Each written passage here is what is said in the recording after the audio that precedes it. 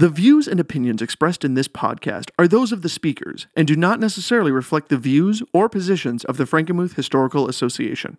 Some episodes may contain subjects that are uncomfortable for some listeners. Listener discretion is advised.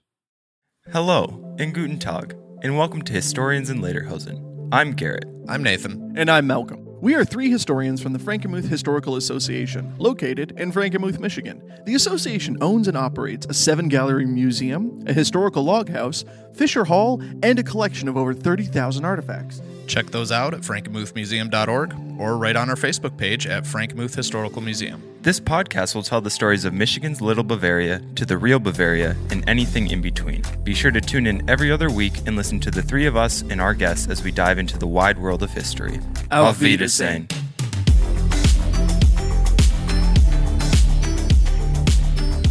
Welcome in, everyone, to another episode of Historians in Lederhosen. We hope you're enjoying the podcast so far and checking out all our other wonderful episodes. Today, we're here to talk about oral history today. So, Garrett, let's get us started. What is oral history? I mean, in a sense, this is kind of oral history, but in a more, concrete... so meta. Oh, I know. I'm so smart. In a more concrete definition, oral history is conducting interviews with specific subjects in order to get their story or their side of an event. They're planned interviews. We'll get into a little bit more of the nitty-gritty about how to conduct these, but oral histories can produce massive catalogs of recording audio or video interviews to help kind of retell the story of a specific event or a specific series event from the ground up, essentially. It's just really meant to present accounts of events that couldn't be written down, sort of like getting the emotional side of the events, I guess. Well, that's why I always like viewing oral histories rather than just like reading an account or reading a secondhand retelling of an account too. Is there's a better emotional tie when you listen to or view an oral history. Like you really just get a sense of how they felt. Because I think so much is lost in the written word.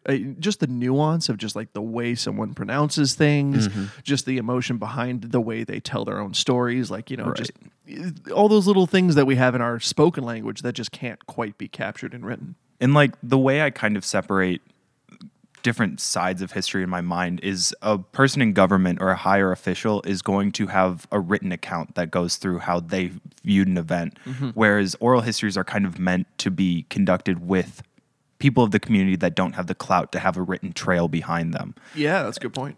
Yeah, I think you make a great point there. It actually transitions well into the next part here is just kind of oral history's importance to the field of history itself and to museums. And so I think to understand kind of this importance of oral history, like you're kind of hitting at here, Garrett, we first have to do a brief dive for our listeners into historiography or the history of history. I promise I'll be quick. I won't be too boring because historiography, as us historians know, it can be very boring. Am I in History 111 again right now? You might be. You might be.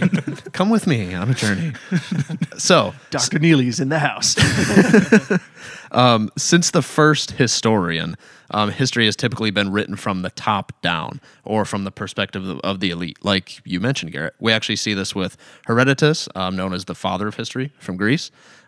His most famous histories were his 9 books called The Histories. What an epic title, by the way, just to be able to claim The Histories. Yeah, I wrote that. I'm going to start labeling all of my papers The Histories. There you go.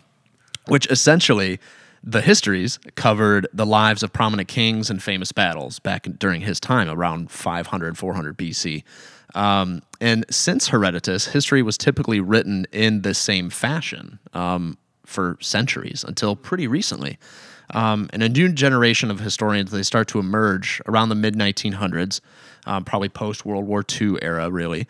And they were really just kind of grew tired about learning about the history of these great men and great ideas and things like that, right? History was more than that. Life is more than that. Yeah. And so this new generation wanted to dig in deep and know how an ordinary person experienced history, right?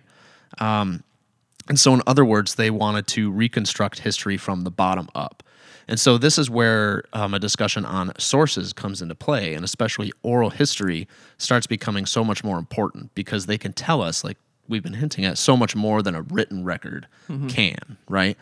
And in fact, oral histories have also helped to preserve ideas and cultural traditions for eons, since the beginning of time, really.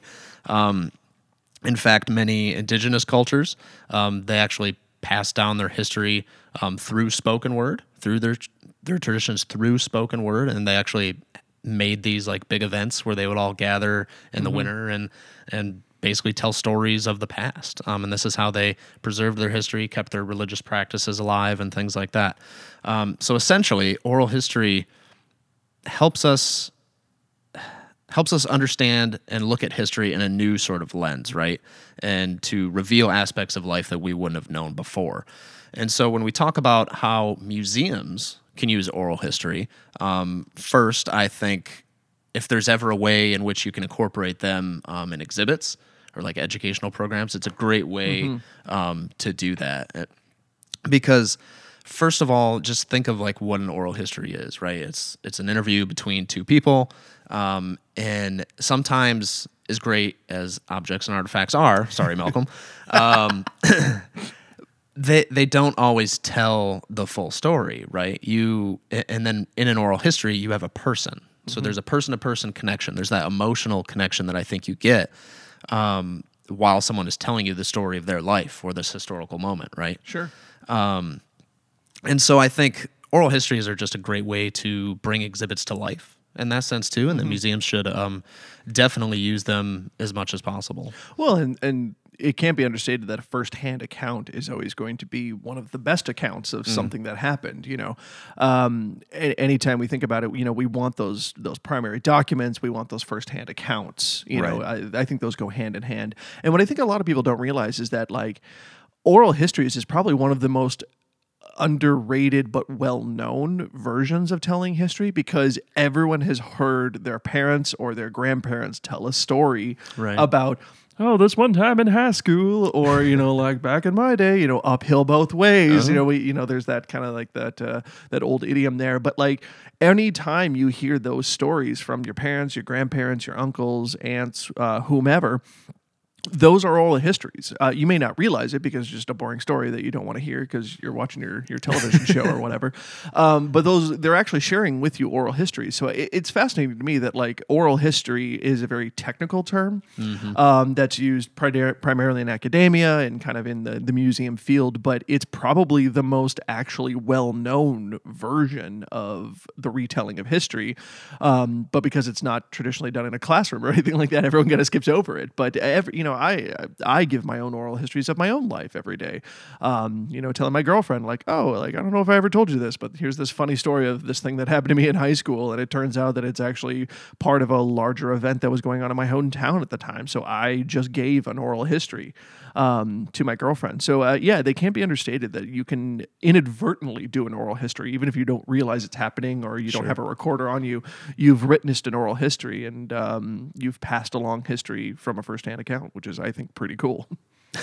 Yeah, for sure. I picture Malcolm, your girlfriend, just kind of staring blankly at you at the dinner table, like, oh, 100%. not having the heart to tell you that you've told her this story three or four times. But I'm telling it with such vigor that she's not going to cut me off. That's great. No, you're 100% right. I mainly just talk through people at walls. Oh, I'm just kidding. But so when we're talking about oral history, right, we've established these are great things. They're very important to the field. They're important for museum work. They're important in everyday life, right? But now, as professionals, how can we prepare to record an oral history? I think that's the question. So, Malcolm, I'll kind of turn it over to you to dive into that a little bit more. Sure, yeah.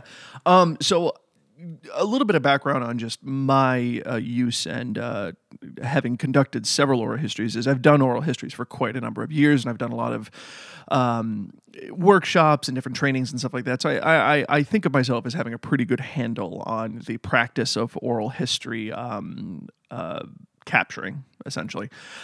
So given that, one thing that I've really realized and seen time and time again, that it's really important if you're going to capture an oral history or record an oral history, you have to know why you're doing it. I think that's so important. And it seems maybe kind of obvious on the outset. It's like, oh, because history is important to record, and et cetera, et cetera. But I've seen a lot of oral history projects launched by different organizations over the years and stuff like that. And it's really obvious when the organization doesn't have a clear intent of why they're capturing these stories, why they're collecting these stories, or what they're even going to do with them, to be completely frank. So my first advice to anyone that's looking to do oral history is really ask yourself the why. It's a great piece of advice. What's this for? Oftentimes oral history projects are launched with no plan or intent for their use. So it is important to record stories with intent. Why are you collecting oral histories? What do you plan to do with them? Why is it important to collect these stories now, too, which is also very important. And a lot of times that final answer is really, these people are getting old and they're not going to be around very much longer. Sure. And sometimes, that sense of urgency can make you rush the process a little bit of we're getting to that point now with World War II veterans. Right. We're getting to that point with Holocaust survivors. The list is long in terms of people that just aren't around anymore from that era. So there's that sense of urgency sometimes where it's just or even, grandma isn't going to be around very much longer, and you kind of realize that you don't know a lot about their early lives, Sure. But my primary piece of advice is just don't let that urgency overtake any other kind of thought planning in terms of really, why do you want to capture this? It can't just be because, the story's going to get lost, but what do you plan on doing with it? What do you plan on actually using it for? Because I think that's also going to inform the interview a lot too, because if you just sit down with random people and go, tell me your story, that's so broad, their mind's going to go blank. It's like me, anytime anyone asks me my favorite anything, I don't remember, what's your favorite pizza? I don't know if I've ever eaten pizza in my life. Of course I have, but as soon as you ask me my favorite, my mind kind of just goes blank. So yeah, that's really why it's important. And, why you're collecting these oral histories is just really at the core question you should be asking right on the outset for me. Because, you may ask the question, what's the damage in just collecting? Why not just collect them all and figure it out later? Well, I think there's a couple things that can really be a disadvantage of doing that. One is it dilutes the interviewee's engagement. They think kind of, what's the point? If you can't tell them why are you recording my story, to them it's going to kind of seem kind of pointless. And it's okay, well, why am I taking my time out of my day to tell you all these things if you don't even know why you want to hear it, Right, So right from the get-go, it kind of diminishes that. And it's also harder to get interviews too, because I find that a lot of times an oral history project is launched, but there's no subject, there's no sort of main intent or anything like that. So people don't want to take time out of their day for that. If you just say, we're just collecting people's stories of Frankenmuth, that's too broad. No one's going to know what to say or what you're looking for. So having that intent will help you garner actually more interviews in the long run. The interview is not as focused too, and it will feel kind of random. If you're just tell me all about your life, it has to be purposeful. You have to be kind of asking questions with some sort of focus so that, like Nathan said, you can use it for an exhibit later. So if you're just asking all about their life, how are you going to ever pull 5 minutes out of that interview that's relevant to anything going on in an exhibit? That's not going to tie to a big idea. That's not going to fit into the grander theme of the exhibit. It's just going to be all over the place. And having a theme or an object really helps to cultivate and attract people for interviews. I did a workshop actually from a bunch of students at the University of Toronto in their museum studies program, did a study, and they found fairly conclusive evidence that when they tied an oral history interview to an object, so they asked people to bring in an object from a certain period or from a certain subject and come in and talk about that object, that they gave much more rich, enriching and full interviews in the oral history than if they had just come in to talk about their own experience. Pardon me. There's something about kind of separating yourself just a little bit by talking about an object and not so much talking directly about yourself the whole time that really just kind of helps people feel a little bit more relaxed. So, like anything, it's always good to do some background research to know who you're talking to. That's really important, don't go in completely blind, have an idea of what the subject is, about who the person is, so that you can just kind of guide the interview a little bit better. And that's always a balance too, because you don't want to lead the interview too much, like leading the witness type style, but you also want to know kind of where you're trying to take the interview and what you're hoping to get out of the interview, like we've kind of discussed. So in terms of that, it's also important not to over-research. You don't want to have done so much research, like I said, that you're kind of leading the witness, that you're leading the interviewer to try to say something specific. I've seen interviews like that. A couple modern interviews even come to mind where it was just very clear that the interviewer had something wanted the interviewee to say something very specific, and they weren't quite saying it. So the interviewer just kind of kept asking the question more and more specifically, and it was just like, okay, so you just want my mouth to say these words. You don't really care what I have to say. And that's important. So one way to avoid that is not over-researching, so to not be a complete expert going in, so that you actually have something to learn from the interview. And some of the fun of the oral history, of doing an oral history, is discovering new information. So if you're researching too much, you're not going to learn anything. And some of the fun is learning something and then kind of like going down those rabbit holes and saying like, okay, where is this going to lead? Like, I didn't know anything about this. Tell me more. Give me context. Like, and that's exciting. It's like the old adage of you can't. Sometimes if you're stuck in the forest, you can't see the trees or something. I butchered that. That's really bad. But it's essentially missing the forest for the you're trees? missing the forest for the trees. So like you're so deep in the project or the oral history in this case that you can't see the larger purpose of it, right? Exactly. The larger big idea. Yeah. And lastly, too, in terms of preparing for an interview, is making sure that the interviewee knows what they're getting into. I think that's so important. Like, putting them in a comfortable, private space with no audio interference so that you're really just kind of focused and in the moment. Making sure that they're aware of all the technicalities of what they're there to do and why and how. And again, too, all of this comes back to, why are you even doing this? You need to communicate that to them so that they know that they're comfortable, because they're on the record and theoretically, they've signed a release form so that you now own this interview. So if they don't know why or what they're talking about, or for what purpose they're talking, then that's really going to make an uncomfortable interview, and then you're going to have backlash later. And then finally, my last little piece of advice, which is a little bit more technical, is charge and test all of your equipment before you go in. Don't assume that the batteries, are good to go before you start. Test them, make sure all the cables work, the microphones work. Just charge and test everything before you go in, because the worst thing you could have happen to you is you're in the middle of this really great interview and you got all this momentum and they're just saying exactly everything you've wanted to hear and it's perfect, and then something cuts out, or you don't realize it cuts out. You go back to listen to it and they're static throughout the whole thing. There's interference, whatever. That's the worst. So that's my final piece of advice: is just check everything, please, for all of our sakes. For sure. So Garrett, have you had any experience conducting oral histories, or you're familiar with doing? Oh, I have. You have? I've conducted an oral history with the man sitting across the table from me, actually. Hey, yo. That's great. That's great. So why don't you go ahead and fill us in now? Tell us about the actual process of conducting the oral history, right? So now we know why it's important. We've prepared for it. Let's actually conduct the oral history. So many of you might be thinking right now, like, what's the difference between an oral history and an interview? And I can tell you point blank, there's really not that much of a difference. It's just kind of what Malcolm has been hitting on, the purpose. So when you're thinking about conducting an oral history, think about how you would interview someone. Like, one of the most important things is that you have to listen. You have to know what questions you're going to ask. So that all comes with the preparation.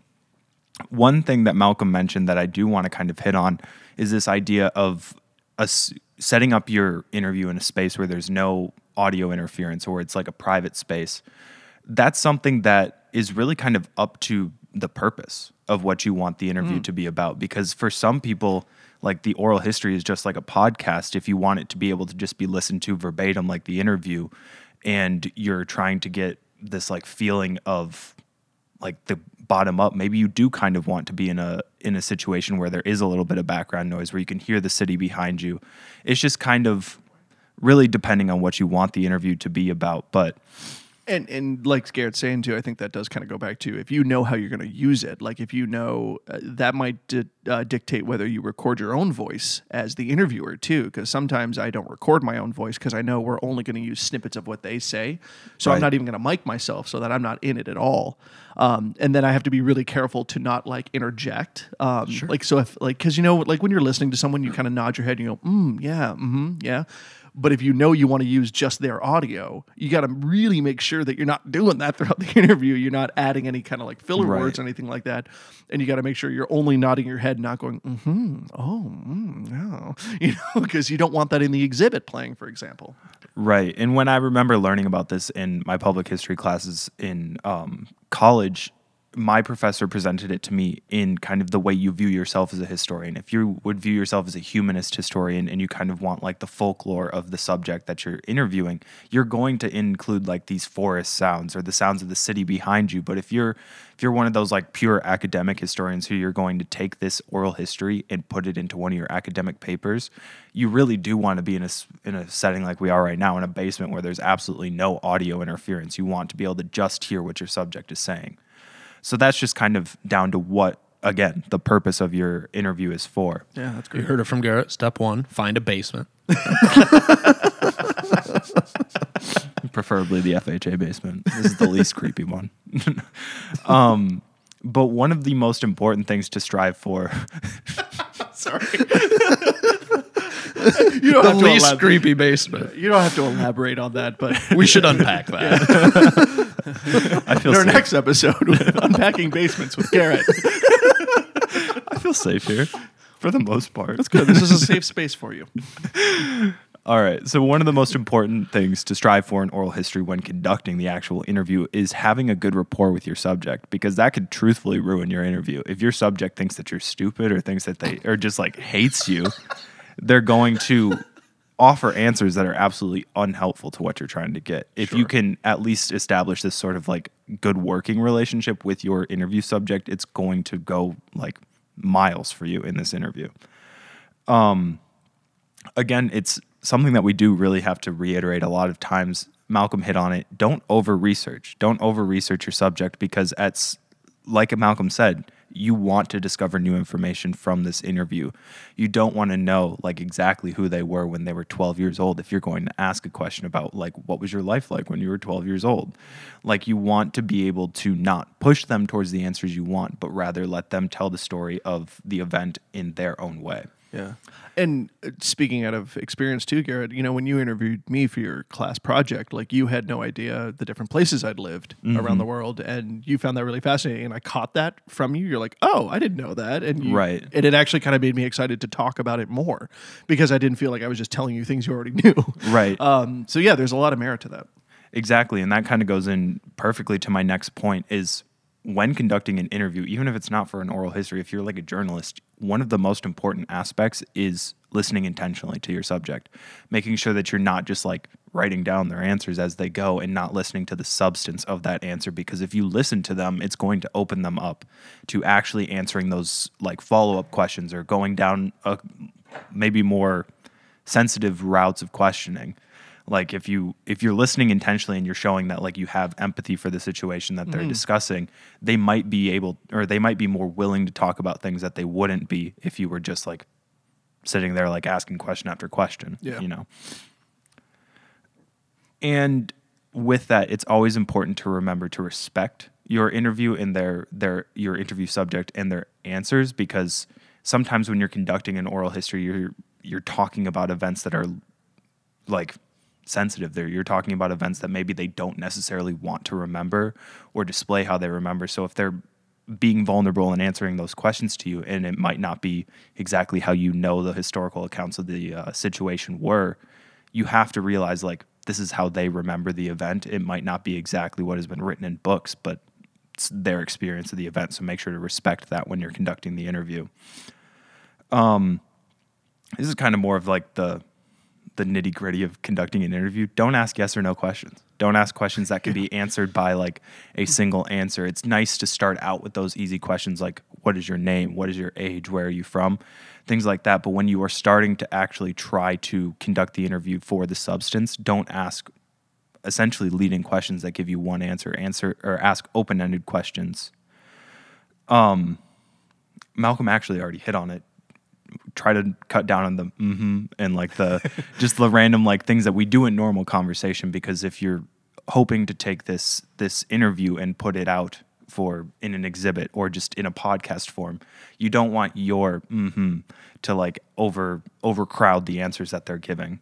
I'm suddenly becoming so self-conscious of doing that in this I know, podcast right? now, because like I'm like, just nod, don't say. I think that's something that I really, when we first started recording this, because it was after I had done my class my public history class where I learned how to do oral histories in like the academic sense, I started to think about that, and I'm like, it's the same sort of thing as like that background noise question. It really depends on what the purpose of your interview is. If it's meant to be a podcast form, it kind of is necessary to have those like random like little interjections, because you need to know.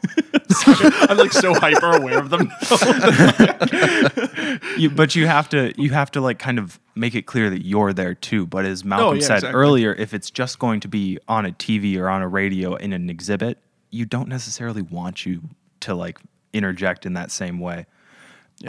So yeah, and really just to circle back, that like your purpose will dictate how you conduct the interview. But if you don't have a clear purpose, you might end up doing the wrong thing and then realize later it's like, oh, but I really want to use this here, but it doesn't work because of the way I conducted the interview or the way I recorded it. So it really just circles back, like the way you conduct the interview is entirely built off of what you intend to do with it. So exactly. Figure it out. And then just a couple more quick points about how to conduct the questioning in an interview. If you want to change the subject, a really good tactic is to use statement questions where you state something that you know about their life and then ask a question about it. So like, I have read that you were the founder of the Bavarian Inn Lodge. What led you to making this decision? That helps you shift the topic of conversation away from maybe something that you don't want to talk about, or that is getting down a road that is not something you really need in the oral history. And in that same vein, you should be allowing your subject to drift off of subjects that you didn't put in your like outline or in your like form of pre-questioning. But there are times like you don't want the interview to be 3 hours long. So if you really want to get to certain questions, you do have to use tactics like that. It's like anything. There's a balance, you know. Like Right. You kind of want to stay mostly on track, but if it's interesting and and they're excited about it, let them kind of go off topic and then just bring them back when it's time to, and when it's appropriate. And then as in any good interview, make sure you ask follow-up questions. Don't just go down your outline and ask like the questions you sent them before. Just make sure that you're following up and showing that you're listening. It helps them feel more open to answering certain questions. And again, a good oral history interview is between an hour to 2 hours. You really don't want to go over 2 hours, especially if you're not like offering breaks. Like if you hit that 2 hour, make sure you're giving them a break.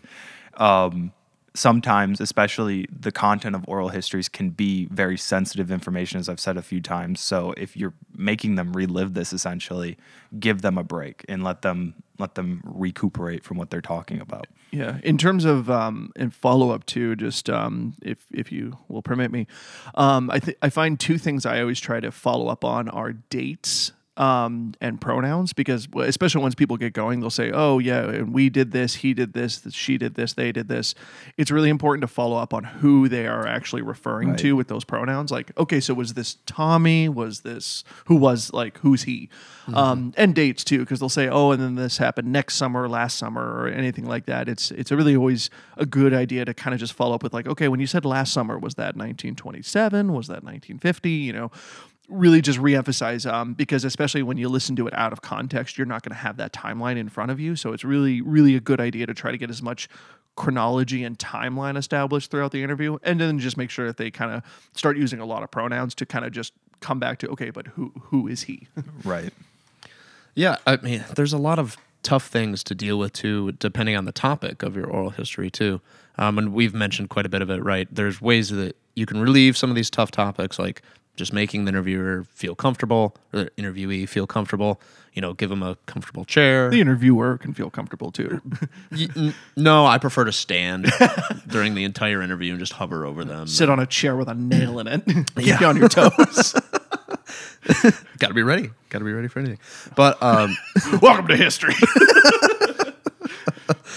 But no, it is important. Make them feel comfortable, right? Comfortable chair, water. Make sure they have water in case, they start coughing or get a little choked up about something. Which actually helps with the interview recording as well, is if your mouth is lubricated with water, you just won't have as many mouth sounds in the mic and everything like that too. So, no, I never thought about that. Garrett, of course, he's the youngest. Forgive him. Come on, Garrett. Get it together. You're in a professional podcast now. Jeez. This is why we have to put a disclaimer at the beginning of every podcast. I guess this is why I'm not paid. One of the many reasons. But in all seriousness, though, when you are considering the tough stuff of interviews. One of those tough parts about oral histories is the issue of memory, right? For example, if you are interviewing somebody about something that was 30 years ago, or for example, it's becoming more and more rare to be able to find these people nowadays, but a World War II veteran, right? The actual individual of remembering that event, their memory may be distorted by all those years in between, about all the events that they've experienced, about maybe traumatic life experiences too. And so I think it's just important to recognize, right, that is a truth about oral histories. It's something we can't change. And it's something we just have to be cognizant of when we are interpreting the interview, right? Absolutely. Well, bias still exists too. I guess that's the thing, and that's something I've come across as well, is someone's telling you a story and it's just wrong. It's just blatantly wrong. Like the timeline doesn't line up. The people aren't where they say the people are.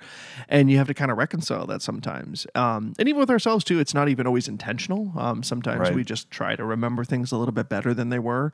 Like how many times do you think you have a memory of something, but then you kind of realize you've just been told about like a story from your childhood and you've seen a photo enough times that your mind has kind of built a memory around it.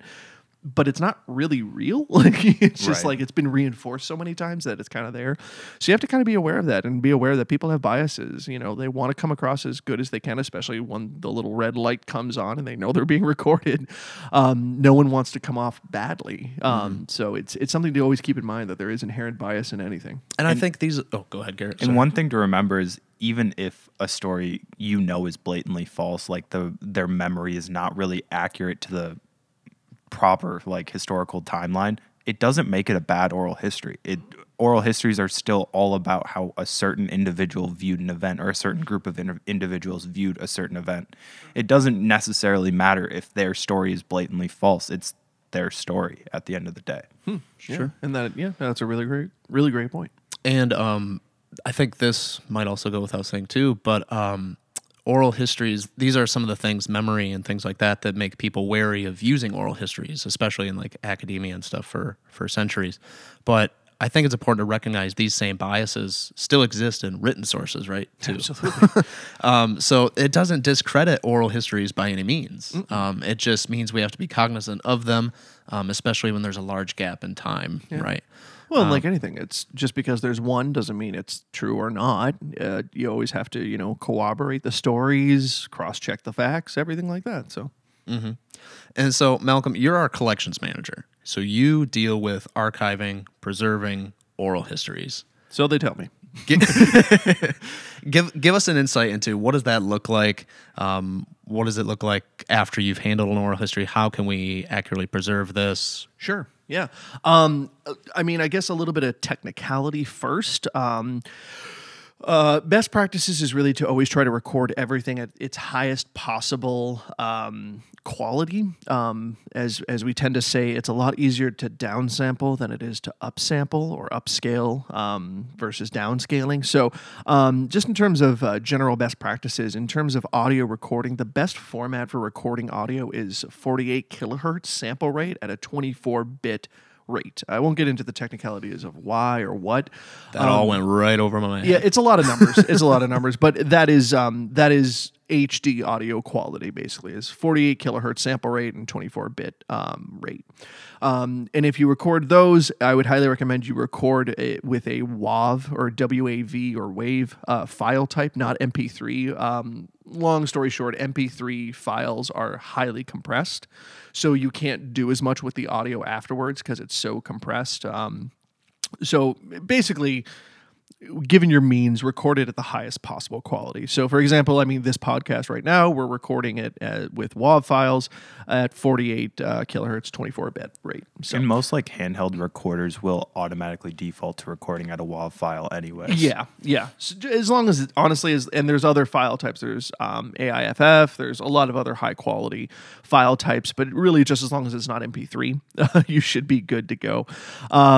You can get into a Bay 2 of 48 kilohertz versus 44.1. But like I said, generally speaking, 48 kilohertz sample rate is high quality HD.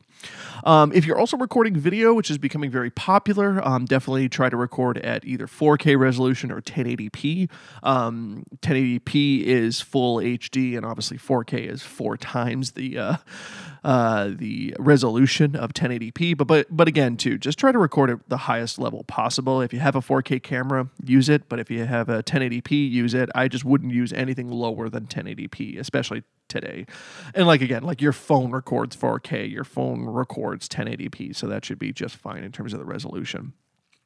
So in a scenario like this, you want to record at the highest quality, again, really just to get down to that compression rate. So compression is basically just like compressing files to make them smaller, and they kind of lose some of their resolution when you compress. So that's why you always want to record at the highest rate, because then if you need to compress it for something else, that's a lot easier. It's really hard to take a compressed file and then make it a lot higher resolution, essentially. So for preservation, it is recommended that you keep 3 copies: a physical copy, a digital copy, and now a cloud copy as well, since cloud storage has become so popular. And for all these storages, again, you just want to store it at the highest resolution and then just make a copy and then downscale it or downsample it as you need to. They're yawning. They're so bored right at this point. They're like, oh, I noticed that. It's okay. We're almost to the end here, guys. And it's important to include all documentation. So the physical would be like a CD, or even like a thumb drive would be considered a physical copy. A digital copy would be something that lives probably on like a plugged-in external hard drive, or the hard drive of a computer. And then a cloud would be, any kind of cloud storage that they have. Apple has its own cloud storage, Dropbox, Google Drive. These are all cloud storage solutions that do automatic backups. For us, our collections database now is cloud-based. So we access it on the internet, and it's automatically backed up on the cloud. And then we can create digital and physical copies from it, but we don't have enough paper to make physical copies, so we just stick with a little digital download every now and then. And then with all of this, both in physical and digital format, you want to kind of keep all of your documentation. So this includes all of your email correspondence, your release forms that indicate who owns the copyright, how it can be used, the transfer of ownership, and all of that kind of stuff. And then save all the interview files as well. So if you make downsampled copies, so you recorded it in a WAV file, and now you have an MP3, just save it all together, so that it's all together and stored in perpetuity. Yeah, and a lot of this stuff can be tough to recognize too, like what equipment do I need, things like that. If you ever need sample release forms, equipment lists, things like that, check out the Oral History Association. They have everything you need on there, including like I mentioned, and also tools to like teach oral history in the classroom, other toolkits, manuals of like best practices. Oral History Association is a wonderful, wonderful resource. Absolutely. So definitely check it out. And we've helped a lot of people ourselves too. So like if you've listened to this podcast and you're like, I just want to talk to them about it, Sure. we can pass along a lot of this stuff and cut some corners for you, I guess. Sure. So just, all of our contact is on frankenmuthmuseum.org. You'll find us on the contact form. Yeah, check us out. And I think that kind of wraps it up, unless anyone else has anything else to add. I think oral histories are one of the coolest ways to engage with history, personally. I've had some really, really memorable interviews with some people, and there's something just really special about an oral history that you can't quite find in a textbook, that you can't quite teach too. You just have to kind of get involved with it. The first oral history I ever did was when I was in school for museums, and I did an interview with my grandmother as part of a project. And I learned more about my grandmother in that 1 hour that I did that interview than I had up until that point. So I think I was about 24 or 23 at the time. And I learned more about her in that one interview than I had ever had before. So even if, we've talked about intent a lot and all this kind of stuff, and that's more for like institutions trying to do it. But if you're just a person and you just sort of need an excuse to just learn more about the people in your life, try doing an oral history. Try just sitting them down, putting a recorder in between you guys, and have a conversation for an hour. You'd be amazed at what you find. which you can learn. And it really, to me, it just makes history come alive, because history is made by people and experienced by people. It's not just, Winston Churchill writing his book series on World War II, and then we all just copy that into our papers. Oral history is there so that we can all live history together and not just read about it in a textbook. Very well said. That's why I love history from the bottom up, and I consider myself more of a social historian in that sense. So we'll leave it there. And thank you all for listening in today. Check us out. We're on social media, on Facebook, on Twitter, TikTok, Instagram, anywhere you can find us. Check us out. Also, frankenmuthmuseum.org. Thanks again, and Auf Wiedersehen.